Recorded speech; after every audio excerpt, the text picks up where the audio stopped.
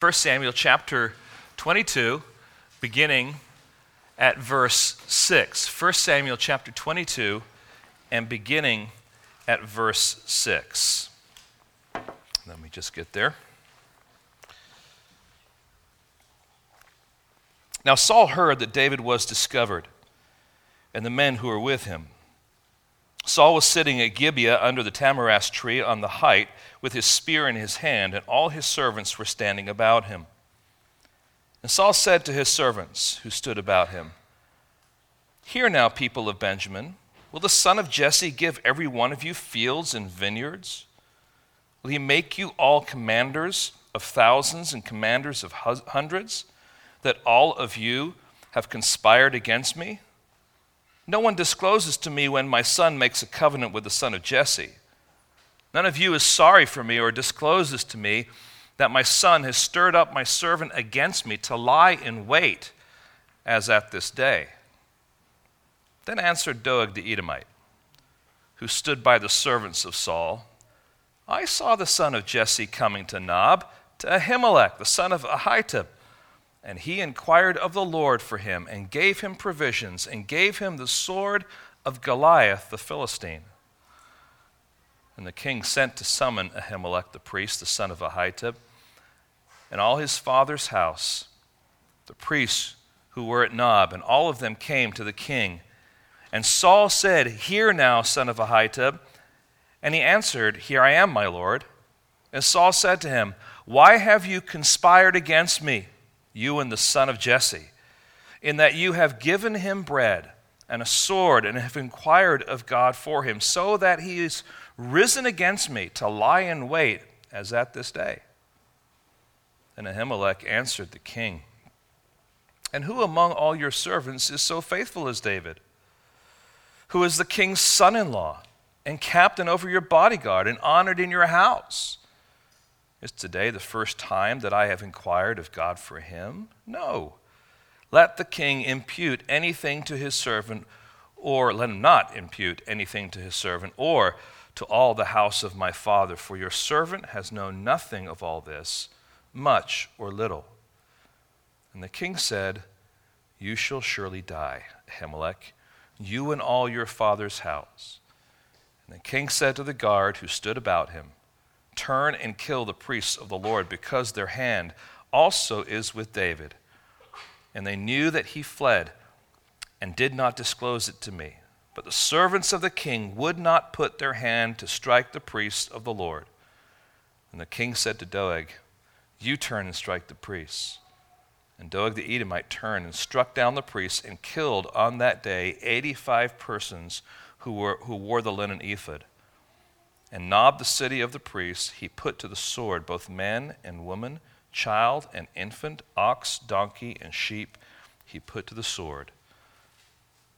But one of the sons of Ahimelech, the son of Ahitub, named Abiathar, escaped and fled after David. And Abiathar told David that Saul had killed the priests of the Lord.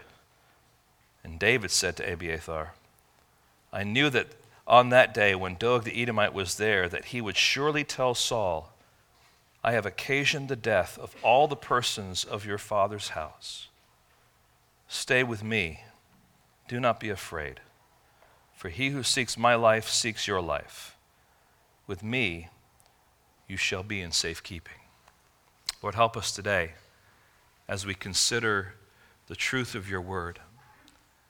We thank you, Lord, that as you have revealed your word, it is not something that is sanitized, but Lord, there is a rawness to it that can make us angry, can reveal the depths to which man will go in their rebellion against you. But Lord, in the midst of all that, we also see your hand of mercy and grace. And Lord, you are honest with us. There's a reality to your word that is healthy for us to ponder and to consider, because, Lord, it's so easy for us to live a life that is somewhat of a facade and a shallow veneer. And Lord, we know that you know the reality of our hearts. And so, Lord, we thank you for making it plain in your word, for warning us, for counseling us, for guiding us, for comforting us. Help us today, Lord, to be humble listeners. And allow me, Lord, simply be a faithful messenger of yours so that your truth and your word would come through and your Holy Spirit would have his way. We ask in your name. Amen. Thank you. You may be seated.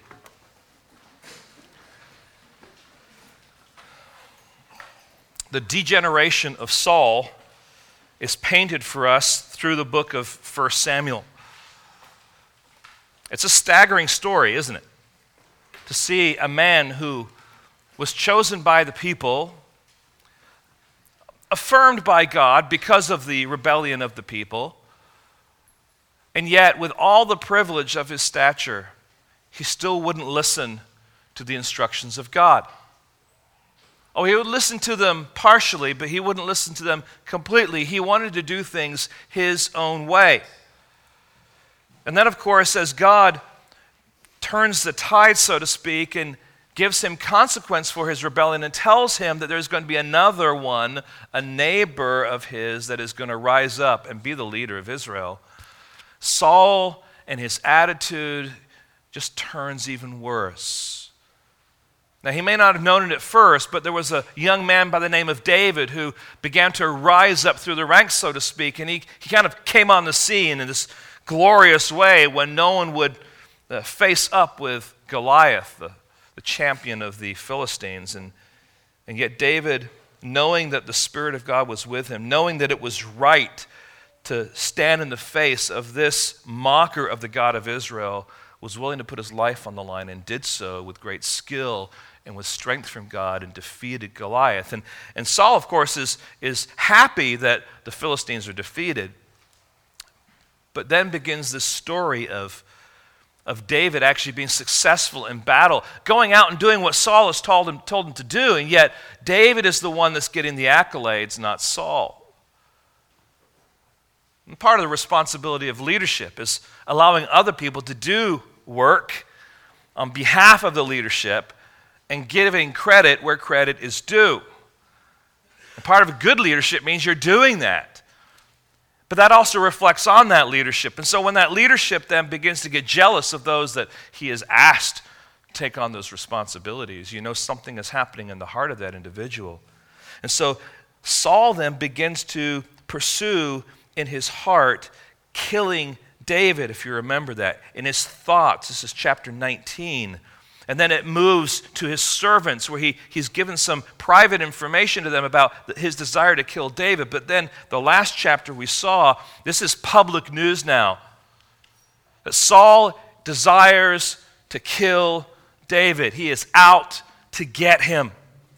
And as this progresses, you see the rawness of Saul's heart on display.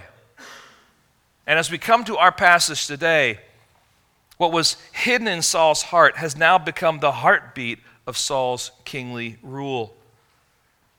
So we come to chapter 22, and we're shocked that Saul can stoop so low as to murder 85 priests and wipe out a village. Now we know, as we read the story, it wasn't Saul that physically did that. It was Doeg that did that, but it was Saul who gave the command. So it's not that Saul simply opposed David.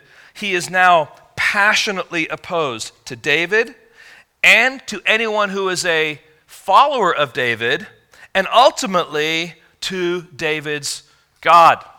And at this point in time, it's clear that Saul sees that David is this one that God has raised up, who is this neighbor. And he knows what God says, but he does not want to listen. And he does not want what God has said is going to happen. And so he's fighting now against God. You see, Saul is an antichrist. I would invite you to get your Bibles and turn to 1 John chapter 2 and verse 18. Now, I became a believer in the 80s. And during that time, people were coming up with all these different ideas as to who the Antichrist was. The most popular one was Gorbachev, right? For those of that era. People were adding letters and numbers that were meaning symbols and all this kind of stuff, and somehow Gorbachev just kept on coming out. He was the Antichrist, right? And there's a sense in which we recognize that there is a future Antichrist that is yet to be revealed, But we need to be thinking through that because he's not the only Antichrist. And let's just think through this passage of Scripture. 1 John chapter 2, verse 18. Listen to what John warns. Children, it is the last hour, and you have heard that Antichrist is coming. So now many Antichrists have come. Therefore, we know it's the last hour. There is, let's put it this way, there is an Antichrist with a big A. He's the future Antichrist. He is the one that is going to come, and he is going to set himself up against God in the last days. All right? He is the man of lawlessness in 2 Thessalonians 2. He is the little horn in Daniel 7. He is the beast out of the sea in Revelation 13. This is the Antichrist. He is future. And we need to pay attention to what Scripture says about him, but we must not be fixated on him. It's all part of the future plan, and yet some of that future plan is somewhat nebulous. He's coming. We have some details about that coming, but we want to be careful that we're not just consumed with his coming. We're more consumed about someone else's coming, right? and we're not really worried about the Antichrist because we know that the other person who's coming, Jesus himself, is going to deal with him, right? But he is going to be a present menace for the future of the church and this world down the road. But there are also these little Antichrists, or Antichrists with a little a. And over the course of history, there have been many Antichrists who have prefigured the full embodiment of the coming Antichrist. And they're marked by two things. Opposition to Christ, and this word, I should say, Antichrist, refers to being opposed to Christ and ultimately wanting to be a substitute for Christ. So the Antichrist is not just coming to defeat. The Antichrist is coming to defeat, to take the place of. All right? Now, there are two main strategies that they use. So this is how we can recognize them. First of all, by their teaching, particularly by their false teaching. 1 John 2, 22 through 23 says this, "Who is the liar but he who denies that Jesus is the Christ? This is the Antichrist who denies the Father and the Son. No one who denies the Son has the Father. Whoever confesses the Son has the Father also." And so they don't confess Jesus as the Messiah. Now, just want to be clarification here. It doesn't mean that they can't say the words, because they can be deceitful. But ultimately, they are not confessing Jesus as the Messiah, as he is revealed in the Word of God. They deny that God is the Father and that Jesus is the Son of God. So some of the examples we have today would be the Unitarian Church, which basically believe what you want, and we have some kind of religious experience. You probably have had Jehovah's Witnesses knock on your door that deny the deity of Christ and so on. Right? This is prevalent even in our context. Those are all Antichrist. They are opposing the God that is revealed in the Word of God. There's also an example of non-Christians that have the same kind of veneer, but it's Islam that denies the deity of Christ. It denies the Trinity. Okay, so this is prevalent even in our present day context. There's false teaching, but there's also not only false teaching. One of the other methodologies is their conflict with God, and ultimately their conflict with God's people. So they desire to crush the people of God. They desire to make war with the followers of Christ. And it's this second aspect of the nature of these Antichrists with a little a that we see on display for us here in chapter 22. See, Saul is opposed to God. He is opposed to David. And he's opposed to anyone who is a follower of David. He is in a long line of antichrists through the ages who have been opposed to God. But here's the good news. In the New Testament, we see Jesus as the Messiah with a big M. In the Old Testament, we see David as Israel's Messiah with a little m. He's a Messiah, which means he is an anointed one, right? He has been anointed. He is the foreshadowing figure of Christ who is yet to come. And so in the Old Testament, David prefigured Christ. When Jesus came, there were many who denied that he was the Messiah, and they opposed him. They actually wanted to kill him. They sought to murder him. You think about the Pharisees in the Gospels. At every turn, once they figured out what he was saying, they're trying to get rid of him. They're trying to put him in jail. They're trying to arrest him. They're trying to get him to be put to death. They're driving that ship, so to speak, to get Jesus to a cross and to die. And when he's up there, what are they doing? They're mocking him, and they're smug, not knowing that they are the very agents of God's plan. So in the same way, when David is anointed as God's Messiah with a little a and a little m, there were those who were opposing him. And we see that in particular through Saul and those who were working for Saul. But there are also followers of David. And we've seen one of them in particular, his name is Jonathan, who believed in David, actually affirmed the reality that, yes, David, I'm aligning myself with you, not with my father. When it comes down to it, my loyalty is with you. Okay? But we also see his friendship with this motley crew of 400 men who showed up at the cave at Adullam. And they were just a kind of the outcasts of society. But God took those outcasts and will grow them yet to be David's mighty men. It's an incredible reality of what God is doing here in this story. So as we turn to our text today, we'll see Saul not as the mighty king of Israel, but as an antichrist seeking to oppose both God and any of his followers. And as we begin reading, we're reminded that Saul was still in pursuit of David. Look at verse 6 now. Now Saul heard that David was discovered. He's been trying to find him. This is good news for him and the men who are with him. And at this point of the story, we find now this pursuit.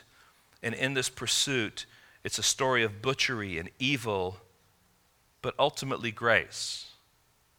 It's a story that is an ugly story, but it shines the glorious gospel brighter. And so I want to just think through a little bit, what is the theme of our text for us today?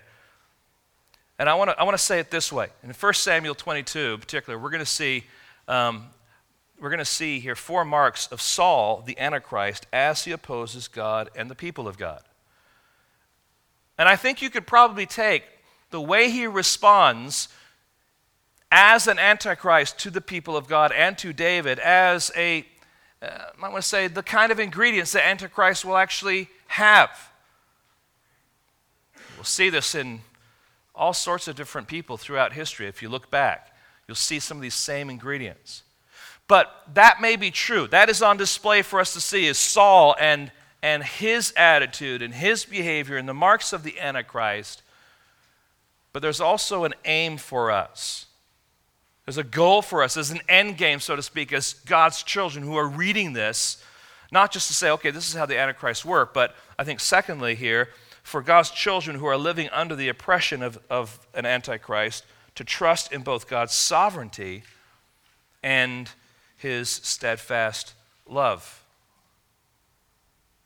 I want to take you back to how we began our service today, Psalm 66.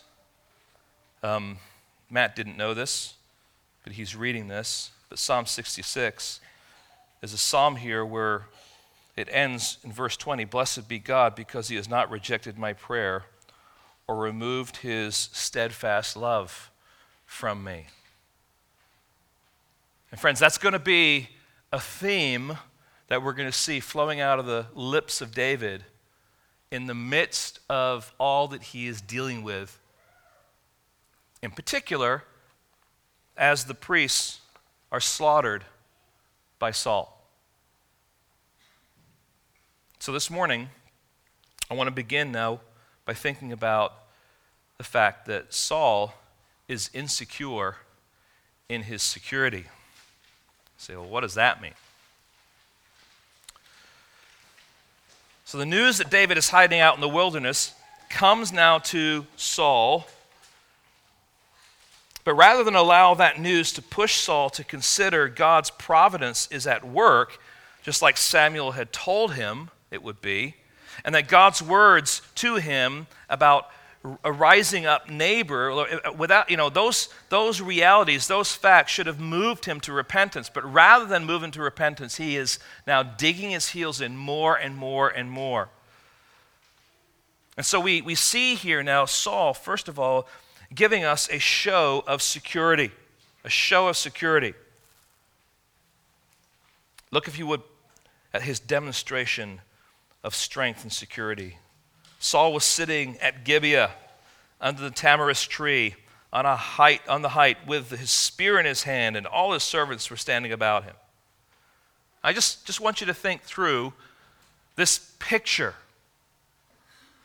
Saul is sitting high above the city on a mountaintop with his servants, with his spear in his hand. I mean, these are expressions that communicate power, dominance. Saul is the king. He is the one who's in control. So, think about where Saul is sitting. Sitting on that lofty place. It's Saul who's in the capital, not David. It's Saul who is sitting above it all, not David. No, David is running scared in the wilderness. But I'm here at the capital, on the hill, overlooking everything. I am in charge. But also notice what Saul is holding. What's he holding? Spear. See, that spear is the symbol of Saul's response to David, his jealous rage against David. And when Saul has his spear in his hand, you better look out, because he's been throwing it around. All right, so 3 times at least he's been throwing it at David, even at his son, in anger. But it's a symbol of his power. It's a symbol of his strength. And it also represented what forced David to be on the run as a fugitive and an enemy of Saul. But notice who is standing with him. All his servants. All his servants. These were the cream of the crop, so to speak. Saul had selected these key warriors to stand around him and to be part of his military entourage. So these were the elite soldiers. They were the Force Recon, okay? They were the Delta Force of the time. All right? They were the Navy SEALs, so to speak. They were that caliber of soldier around him. But there probably was a little bit of a flashback for Saul. If you remember, back in chapter 14, verse 2, Saul is sitting under a pomegranate tree, and around him he has 600 men, and it's his son Jonathan that's taking on the Philistines. And at the end of that day, although Saul was on a run, the end of that day, Israel had conquered, and they've been victorious. But here now, he's sitting on top of this mountain, on top of the world, in control. The question now is this: who would you rather be with? Saul on the mountain, or David running around in the wilderness being pursued? It's a choice we have. And friends, there's a sense in which when antichrists are at work, we have to ask ourselves, where is real safety?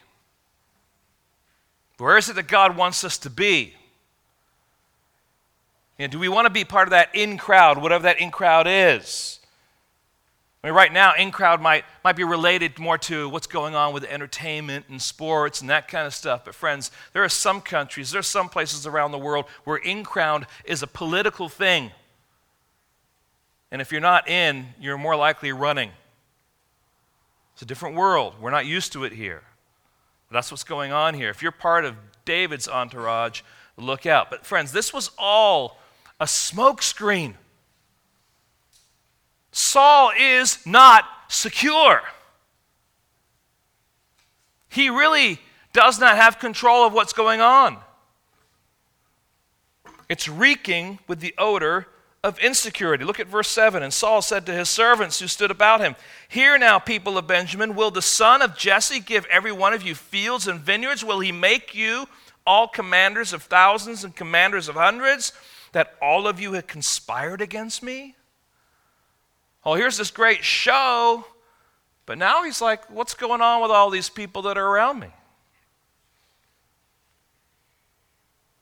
No one discloses to me when my son makes a covenant with the son of Jesse. None of you is sorry for me or discloses to me that my son has stirred up my servant against me to lie in wait as at this day. Let's just think through what are some of the insecurities that are going on here. The first one I'm going to say is this: the insecurity of nepotism. You say, well, what do you mean by that? Notice who the servants are. Saul said to his servants who stood by him, "Hear now, people of Benjamin." Oh, wait a second here. Benjamin was one tribe.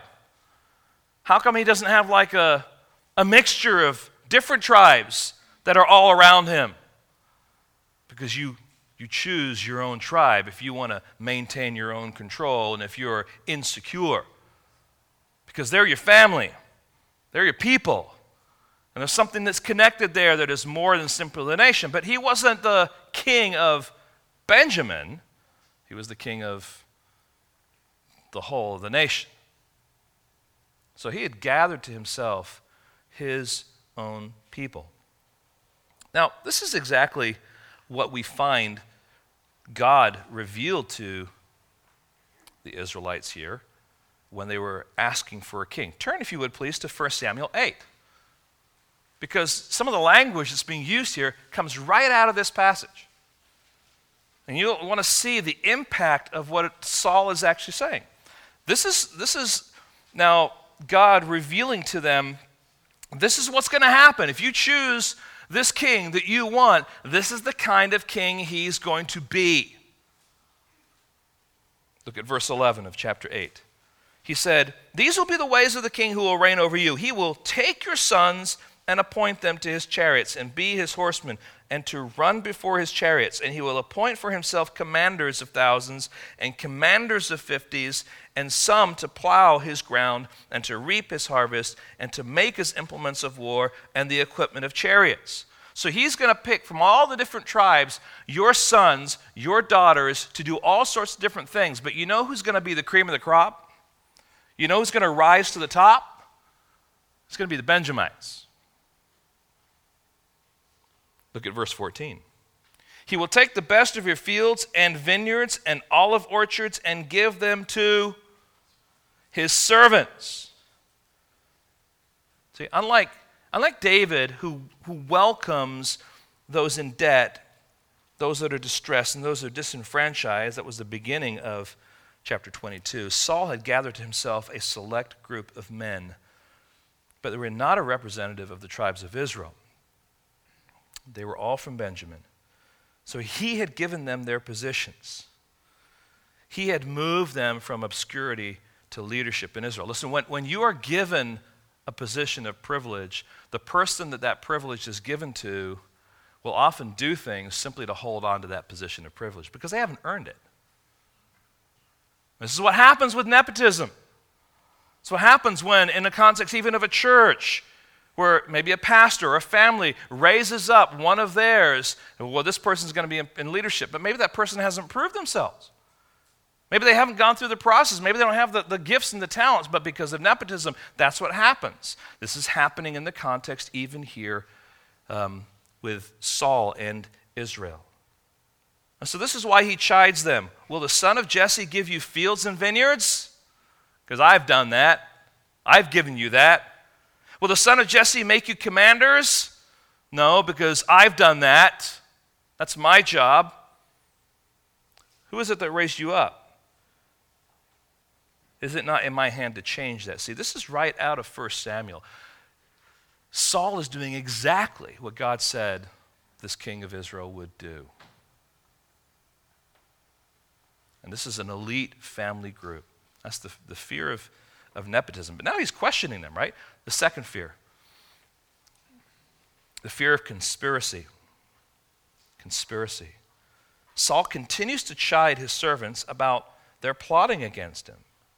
But there's nothing in this text that even sounds like they're contemplating any form of disloyalty. Saul still presses his servants, I should say, and chides them for not disclosing to him the covenant relationship that Jonathan had made with David. Now that to me is very, very interesting. What it means is that apparently David and Jonathan did a really good job of actually covering their meetings and the kind of discussions they had, remember, in the last chapter.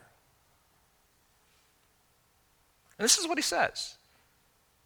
Are none of you sorry for me? Sorry, Saul. We're really sorry for you, Saul, that David is on the run.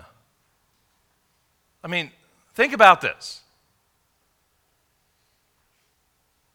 It appears to Saul that even his privileged servants are turning against him. But comfort and news comes to Saul in the person of Doeg, the Edomite. Remember last week I said, just file him away. He's there for a reason. File him away. Here he pops up. Where in the world is this guy coming from? But notice what it says. Then answered Doeg the Edomite, who stood by the servants of Saul, waiting for his opportunity, waiting for his chance to kind of get in. And he hooks David with a number of things here. I saw the son of Jesse coming to Nob, to Ahimelech, the son of Ahitub, and he inquired of the Lord for him, and gave him provisions, and gave him the sword of Goliath the Philistine. So he offers him three things that just draw Saul in. He inquired, first of all. He says he inquired. Now, David went to Ahimelech to get information as to how David could destroy Saul. That's what he's saying. He's implying, he's taking what David did and he's twisting it and said he went to inquire, and the idea is to inquire about how he can defeat you. He's spinning things. He gave him food. He gave him provisions for an army. Ahimelech provided David and his army with provisions so that they could rise up against the king. That's what he's talking about here, okay? And then he gave him the sword of Goliath. I mean, that trophy. So Doeg is embellishing here the truth with his own interpretation, because David did go to Ahimelech, did inquire of God, did get some food, did get the sword, but not quite in the same way. Now, how do we know that? How do we know that this is what's going on behind what Doeg is saying? I mean, we could read those couple of verses there and say, well, isn't he just telling Saul what he saw? And the answer to the question is no. And how do we know? We know because of Psalm 52. So turn to Psalm 52. Don't you love how these Psalms help shape our understanding of what's going on in these passages? We're going to find out David here speaking specifically about this discussion. Here's how Psalm 52 begins, the top part, which, by the way, is inspired, okay? To the choir master, a maskil of David, when Doeg the Edomite came and told Saul, David has come to the house of Ahimelech. Is that the same event? The answer is yes.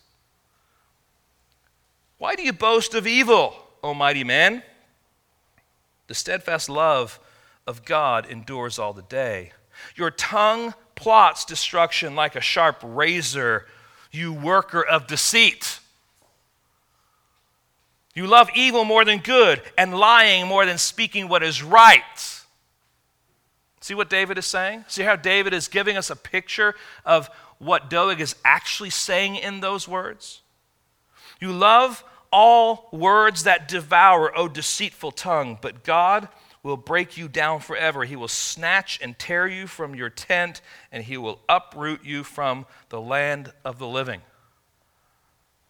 This is just the first part here, but it's very, very clear that David's understanding of what Doeg is doing in that moment is not simply witnessing to the truth. He is being deceitful, he is lying, he's evil, he's causing destruction.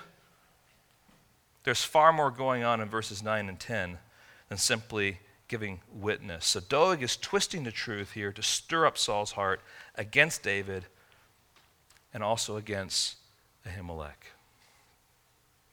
Now, that's the the fact that he is actually insecure in his security. And friends, that's not uncommon. Let me just take you a little bit back in our church, in our history, to a man by the name of Saddam Hussein. And do you remember before the Gulf Wars and stuff like that, they would have video footage of what was going on in his puppy parliament? And if there was a guy that was opposed to him, he'd call his name out, and he'd go, oh, and then he'd be afraid because soldiers would come down and take him off, and the reports that we had is they take him off in another room, and he's done. Oh, there's strength, but it's all strength that is only held together by manipulation and power.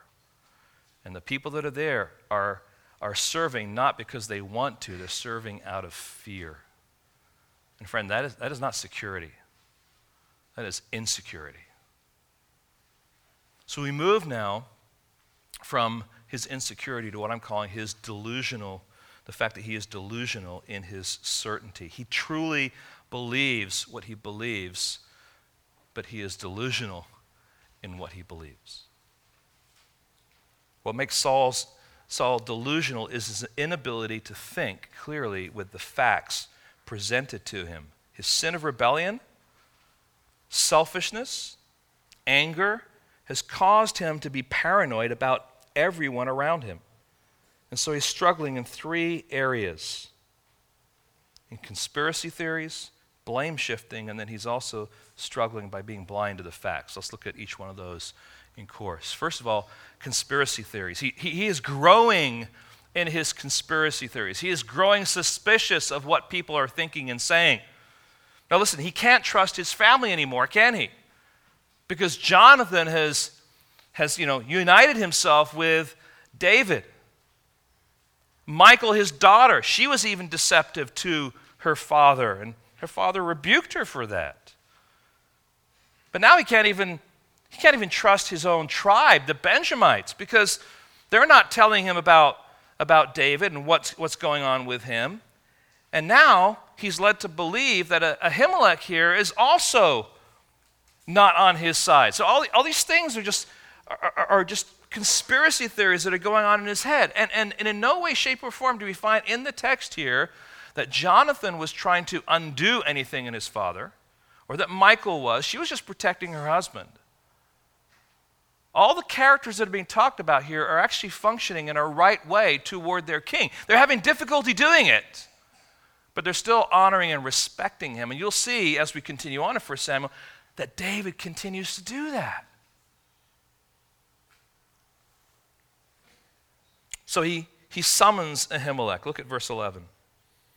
And the king sent to summon Ahimelech the priest, the son of Ahitub, and all his father's house, and the priests who were at Nob, and all of them came to the king. And then now we find out the king is accusing Ahimelech. And Saul said, "Hear now, O son of Ahitub." And he answered, "Here I am, my lord." And he said to him, "Why have you conspired against me, you and the son of Jesse, in that you have given him bread and a sword and have inquired of God for him, so that he has risen against me to lie in wait at this day?" Let me ask you a question. Is David lying in wait right now? I mean, is he waiting to pounce on Saul? Is that what's going on in the text? No. David is fleeing. Isn't it interesting? Sometimes the more you believe your lie, the more it actually ends up becoming true, because you keep on pushing that button and pushing that button. That's what's going to happen here. I mean, Saul's going to go after him, and David's going to try and get away and stuff, but he is creating this scenario. But Doeg had done a good job of spinning the truth so that Saul is already turned against Ahimelech. And that's the problem.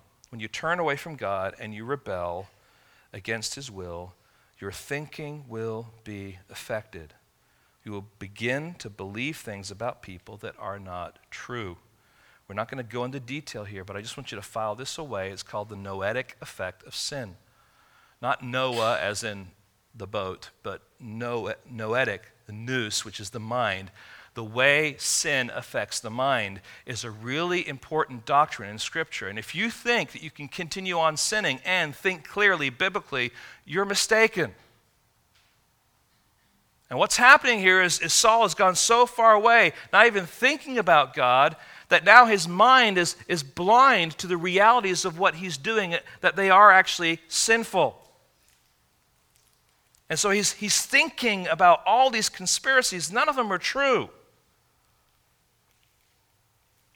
So when you allow yourself to be sinful, and your mind then gets distorted in its thinking, you can actually be thinking that people don't care about you anymore, that they hate you, and they think the worst of you, and that they're talking about you behind your back, and all this is happening in your mind. It's not a reality, but you're thinking this stuff.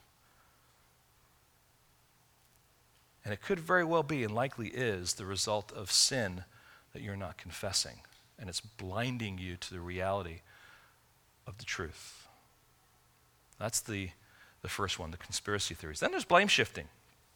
We move from conspiracy theories to blame shifting. He blames his son for stirring up the heart of David against him. Go back to verse 8. No one discloses to me when my son makes a covenant with the son of Jesse. None of you is sorry for me or discloses to me that my son has stirred up my servant against me.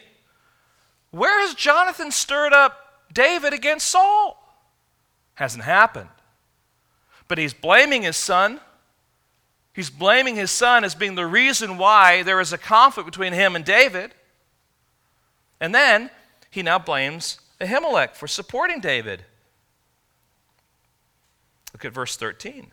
Saul said to him, why have you conspired against me, you and the son of Jesse, in that you have given him bread and a sword, and have inquired of God for him, so that he is risen against me to lie in wait as at this day? In both of those statements, he's saying that. You've conspired against me, so that David is now ready to pounce on me. The problem here is this. Saul can't see that neither David nor Ahimelech are the problem here. That he and his rebellion against God and his anointed is the reason for the misery and insecurity that he's going through.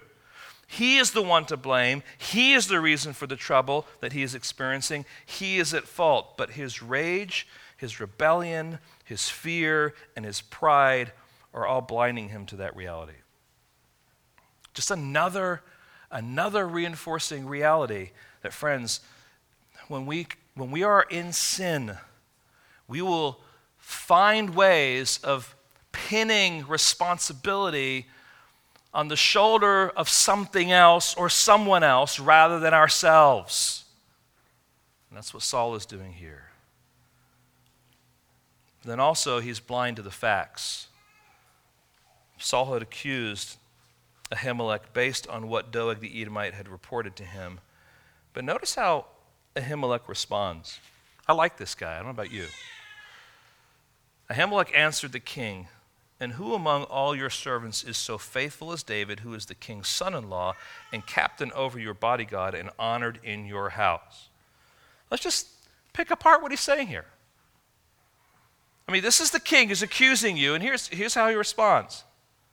He's speaking the truth. First of all, he speaks to defend David's integrity. He's saying, first of all, David has been a faithful servant to you. He's not sought to take the limelight away from Saul. He's just doing his job as a loyal servant. But when Saul tries to kill David with his spear, David didn't retaliate. He's a faithful servant. For crying out loud, not only that, he's your son-in-law. You gave him your daughter as a promise if you would go out and defeat the Philistines. The fact that your daughter actually loves him is an added bonus for David, but is more of a thorn in the flesh for Saul, because he actually wanted to get rid of David in that transaction. He wasn't thinking they would actually get married. But David has married, and he has been a faithful son-in-law.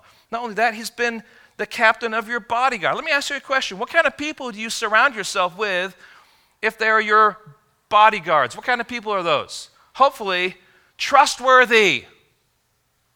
The kind of people you can rely on. And if he's the captain of the bodyguard, what does it say about his character? That he has been consistently trustworthy. And Saul knew that, kind of more in a relational way with him. He was a man I can trust. So, Ahimelech is just saying, listen, here's the kind of guy you're talking about. Not only that, the fourth thing is this: he honored you in your house. You have honored him, but he has honored your house. In other words, everything that David has done has brought accolades to the house of Saul. Those are the facts. But here's the second thing. Ahimelech defends now David's visit to Nob. So that's the first thing, the character of David. Then we actually have the visit to Nob. Verse 15, is today the first time that I have inquired of God for him? No. We might get tempted to push down a little bit hard into the words inquired of God for him. Reading into those words, the ideas that Doeg maybe was planting in Saul's mind. What was David inquiring God about? How can I defeat Saul? Well, why do people inquire of God when they go to a priest here? They're looking for guidance. They're looking for knowledge. They're looking for confirmation from God through the priests. That was a normal part of the practice. Nothing unusual about that. The point that Ahimelech is making is this: there is nothing different about David's visit to Nob today. He has been there before, and you have been fine with it, so what's the issue? This is what priests do in the tabernacle. It's part of their responsibility. They inquire of God to find out what's going on. So Ahimelech's like, listen, I've done nothing wrong. Then he offers a final defense of his and his family's innocence. Let not the king impute anything to his servant or to all the house of my father, for your servant has known nothing of all this, much or little. In other words, I nor my family have had any idea of plotting against you, so please don't accuse us, and certainly don't hold us accountable for something that we have done or have not done. And how does Saul respond to Ahimelech's appeal and presentation of the facts? And the king said, you shall surely die, Ahimelech, you and all your father's house. You've heard the expression before, don't confuse me with the facts. Saul has already condemned him to death. When Doeg gave his distorted witness tale, Saul had already come to a conclusion. He is already convinced in his mind of his truth, that even the facts will not change that. And friends, just pause there a little bit, because it's very easy for us in the context in which we live to get upset about things that we see are clearly true, but society says, well, no, that's not true, and they find other ways to spin it and all that kind of. You find yourself doing that? I mean, when someone's like actually committed a crime and they're accountable and responsible for what they've done, and the society says, well, you know, when they were a child, and they go through all this different stuff, right? It's like, hey, listen, these are the facts. Let's deal with the facts. Saul's sinfulness, his anger, his rebellion, his fear, his pride has blinded him to the truth of the facts before him. And all he can do is believe that lie. And it was a lie that was nurtured by Doeg the Edomite and his deceptive words. So that's his delusion in his certainty. He is certain, but he is delusional in that certainty, which then now spills forth from his insecurity and delusion now into his ruthlessness in his authority. Having pronounced guilt and the sentence of death to Ahimelech and his household, Saul now gives the command to have the sentence carried out. But notice what happens. Look at verse 17. And the king said to the guard who stood about him, turn and kill the priests of the Lord, because their hand also is with David, and they knew that he fled and did not disclose it to me. But the servants of the king would not put their hand to strike the priests of the Lord. Now, that's a pretty powerful statement there. And that's a pretty powerful move by these servants of Saul. But this is not the first time Saul's servants or the people of Israel have refused to carry out an order of execution by the mouth of Saul. 1 Samuel 14, if you remember, Saul in his foolishness, as his armies went out to war, gave a vow for not to eat anything until the sundown. And his son, Jonathan, hadn't even heard that and saw some honey and just dipped the end of his spear in there and got some refreshment and from that. And as a result of that, Saul was like, I gotta keep my word. This is what I said. This is what I did. It was a foolish thing for him to do. And he is ready to kill his son. And the people are like, no, you are not. And so here they say, we cannot and we will not. See, what was going on here is this is the equivalent to what is called the ban, or being devoted to destruction. In fact, this is what happened at the city of Jericho. Remember Jericho? They marched around 13 times and blew trumpets and the walls fell down. But it was the command of what happened after that. They were to go into Jericho and they were to kill every living creature except for the ones in particular that God had preserved. I want to read for you Joshua 6:21. And they devoted all the city to destruction, both men and women, young and old, oxen, sheep, and donkeys with the edge of the sword. Now, what is all that about? When a city is devoted to destruction, it is devoted to destruction by God because of sin. It is a judgment of sin on those people. It is not a whim of God. He's fulfilling his judgment and his needed judgment in the context of carrying out his purposes with those people. And so Saul is commanding for that very same thing to take place. But this wasn't from God. This is from Saul. But of course, Doeg is standing there. The servants won't lift their hand. But Saul has a heartless friend in Doeg the Edomite, verse 18. Then the king said to Doeg, you turn and strike the priests. And Doeg the Edomite turned and struck down the priests, and he killed that day 85 persons who wore the linen ephod, and Nob the city of the priests he put to the sword, both men and women, child and infant, ox and donkey and sheep, and he put them to the sword. Now, friends, this is an incredibly low time in the history of Israel. Here's the king of Israel acting so blatantly against God because these were the priests of God. This was the order set in place by God, serving at the tabernacle.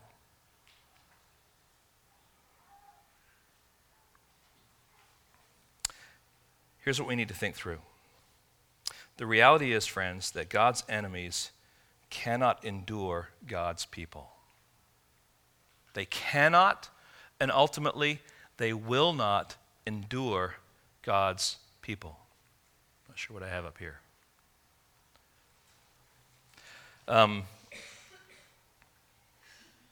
They're willing to put up with them for a while, but over time, their colors will show. See, there's no neutrality. You're either with them or you're against them. You either make holy war with sin, which is what God calls us to, or you make holy war with righteousness.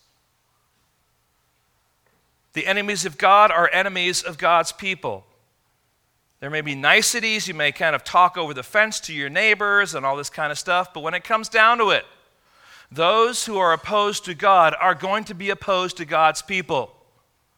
And that's why, friends, when you look around this world, there is persecution going on. And there's the kind of persecution that seems so radical and so vile. It's because behind all of the atrocities that you hear about is this desire to get to the God of Christianity.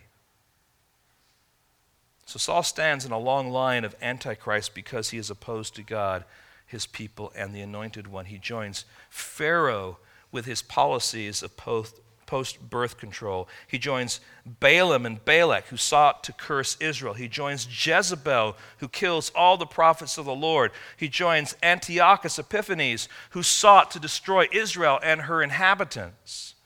He stands beside evil men like Diocletian, the Roman emperor, whose edicts were aimed at destroying and wiping out the church. He joins Louis XIV, whose soldiers hunted down and killed the Huguenots. They were the Protestants in France in their hundreds and thousands.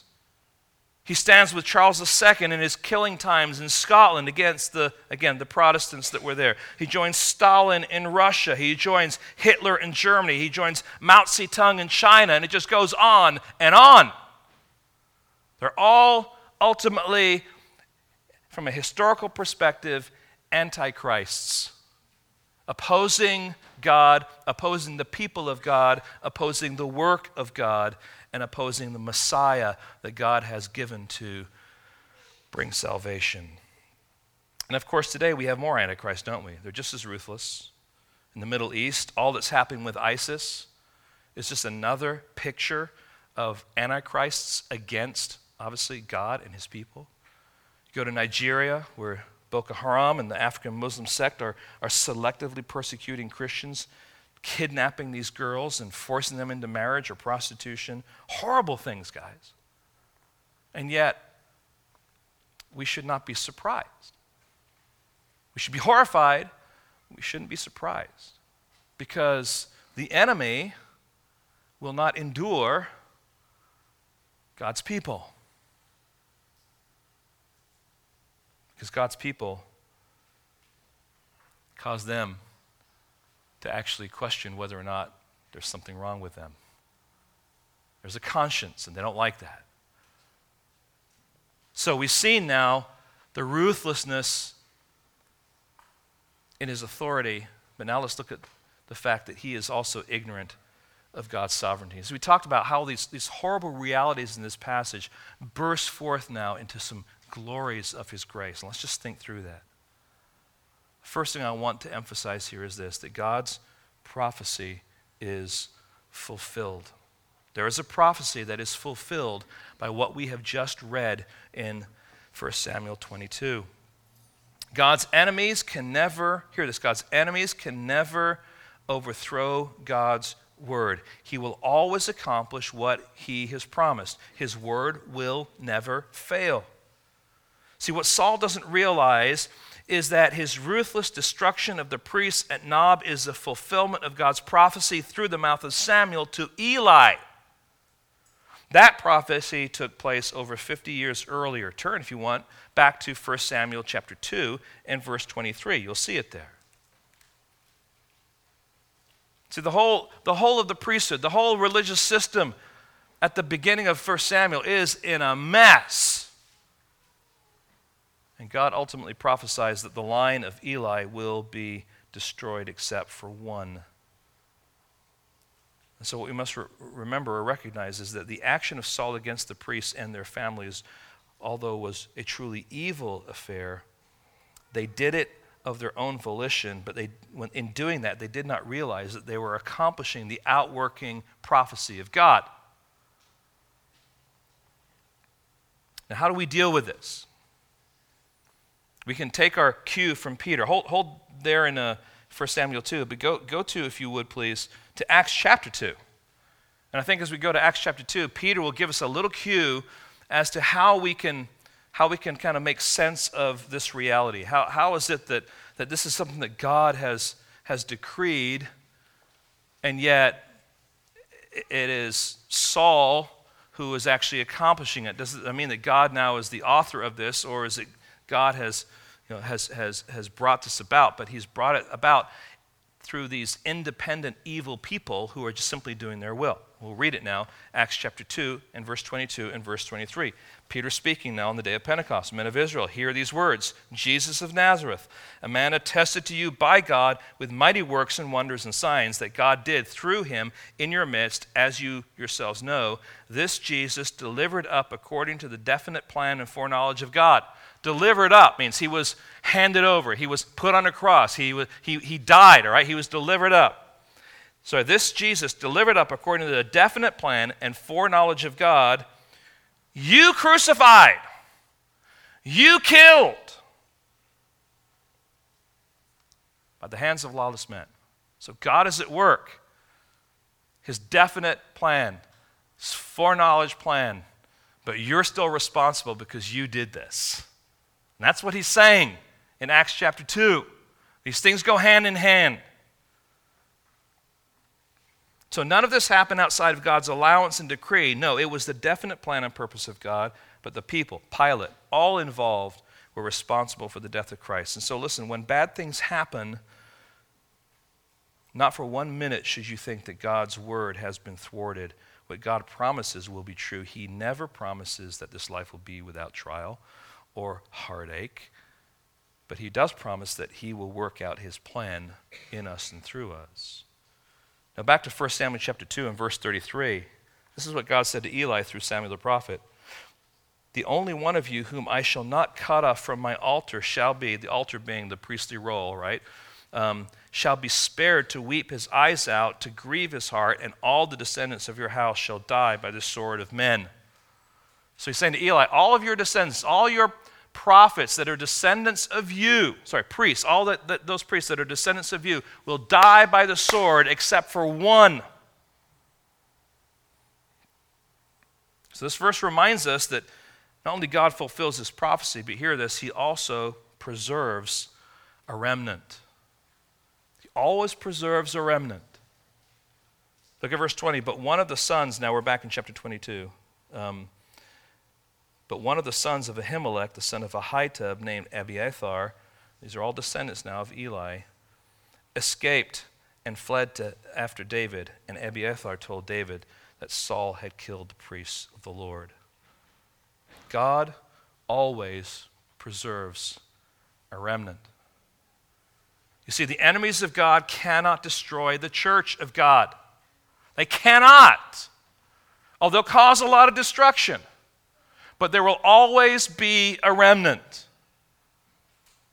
The Antichrist and the Antichrists will never prevail against Christ and his church. Just think through the scriptures together with me. When the little boys were being drowned by Pharaoh, God is preserving who? Little Moses.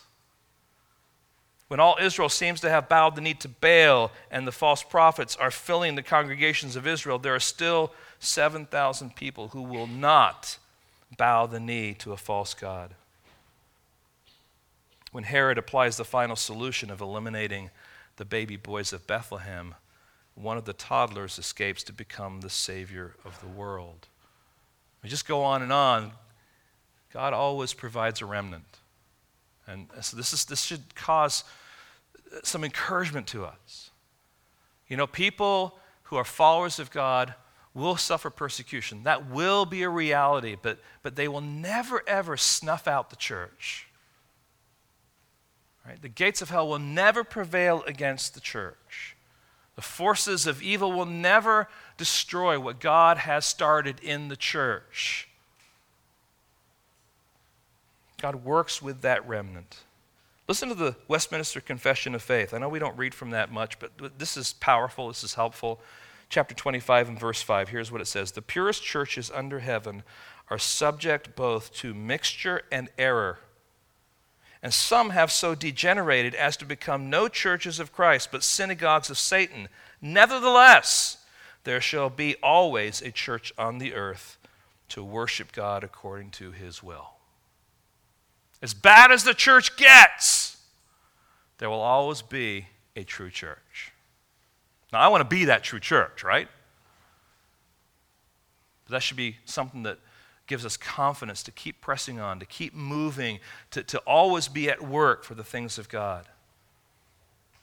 So there should always be a church on earth to worship him. And so here we see the preservation in the form of Abiathar, and he finds his refuge. Now, how does David deal with all of this? Let's go back to Psalm 52. Okay, we're going to bounce back now to Psalm 52 because this is really helpful. All this is happening. All these priests now are dying. This town has been wiped out. I mean, this was a horrible, horrible sin on Saul's behalf. How does David deal with this? Look at Psalm 52, beginning at verse 6. The righteous shall see and fear and shall laugh at him, saying, see the man who would not make God his what? His refuge, but trusted in the abundance of his riches and sought refuge in his own destruction. Isn't that interesting? Just the picture there of Saul's destruction here. He's finding his safety and his refuge in that. but I am like a green olive tree in the house of God. I trust in what? The steadfast love of God forever and ever. I will thank you forever because you have done it. I will wait for your name, for it is good in the presence of the godly. A number of things he's saying there. Let me kind of boil it down to a couple. He's saying, I put my confidence in the sovereignty of God, first of all. The sovereignty of God. God is at work, accomplishing his purposes, and he will not be overrun. He is sovereign. He is in control. He knows what he's doing. And if you've not heard this before, hear it now. There may be chaos on earth, but there's always stability in heaven. Nothing shakes the throne of God except God himself, right? When what seems chaotic to us, when we're panic-stricken, God is securely sitting on his throne, just carrying out the affairs of his plan, watching over his children, but working through them. Second thing is, he has confidence in the steadfast love of God. And we're not talking here about the mushy-gushy, empty, love that's being talked about in our culture. We're talking about the steadfast, consistent love that embraces his children, works for his children, looks out for his children, nurtures his children, protects his children. That is always present. But notice what else that David does here. He says in verse 9, I will thank you forever because you have done it. I will wait for your name, for it is good in the presence of the godly. David also surrounds himself with others who are faithful followers of God who are doing the same thing. Why? Because we need each other. Because things happen in life and we panic. We're human. We're created that way, and we need the body of Christ to help us through those times of difficulty and crisis. But I also want you to notice God's gospel proclaimed here. Notice the difference between Christ and Antichrist, or David and Saul. Verse 22, and David said to Abiathar, I knew on that day when Doeg the Edomite was there that he would surely tell Saul, I have occasioned the death of all the persons of your father's house. And I think that David is saying that, beating his chest.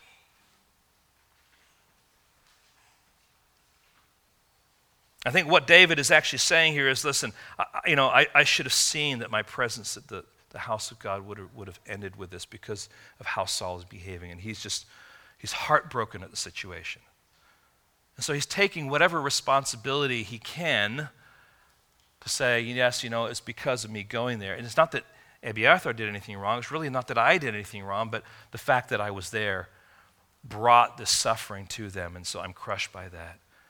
But all along in the story, Saul is not taking responsibility for anything. He's passing it off on everyone else. So David says in verse 21, and these are just sweet gospel words. Just think about this. Remember, David is a foreshadowing of Christ. He says to Abiathar, stay with me. Do not be afraid, for he who seeks my life seeks your life. With me, you shall be in safekeeping. What does Jesus say to his disciples? If the world hates you, hated me first. But follow me. I'll make you fishers of men. Follow me. I have a mansion prepared for you in heaven. Follow me. Come with me.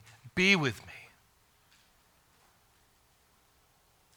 I know life can be chaotic. I know some of you have gone through persecution this week in different forms. But it's because of your identity with Christ. And you will likely, if you are a true follower of Christ, experience that. And he says, come. With me, you will be in safekeeping. I want us to go back to 1 John 2 and verse 18. And I want to close out with this. And I think this is helpful for us. It says in that passage that Antichrist will come. I want to add to God's word here, appropriately, not inappropriately. Read verse 18. Children, it is the last hour, and you have heard that Antichrist is coming. All right, we know that. So now many antichrists have come. You can just put in parentheses, and gone. Antichrists come, but they go. I am coming, and I'm staying. I am the Messiah. I'm the King of Kings. I'm the Lord of Lords. These antichrists come and go because they can only do so much, because all of them are under the controlling hand of God. But I come and I stay. When I come and I stay, I'm staying with my people. If you're one of my followers, I'm staying with you. Lord, help us today to recognize the reality of these antichrists that are displayed for us, Lord, through this example of Saul. But Lord, help us also to have confidence that not only do they come and go, but what drives us and what helps us through that is the knowledge of your sovereignty, the beauty of your steadfast love. And Lord, the confidence that what you have started in us, you will continue until the day of Jesus Christ. So Lord, we place ourselves in your care. We ask, Lord, for strength to endure whatever it is that you have called us to face with your strength, with your word, by your Holy Spirit. But Lord, we long for that day when we'll be in your presence. And whether we are running in the wilderness, Lord, we know that with you, we are safe. We know that we have a God who shelters us with your mighty wings. Help us today, Lord, to grasp that, to live that out, to ponder that. And Lord, just to be in awe of who you are. Thank you, Lord, for your goodness in your name. Amen.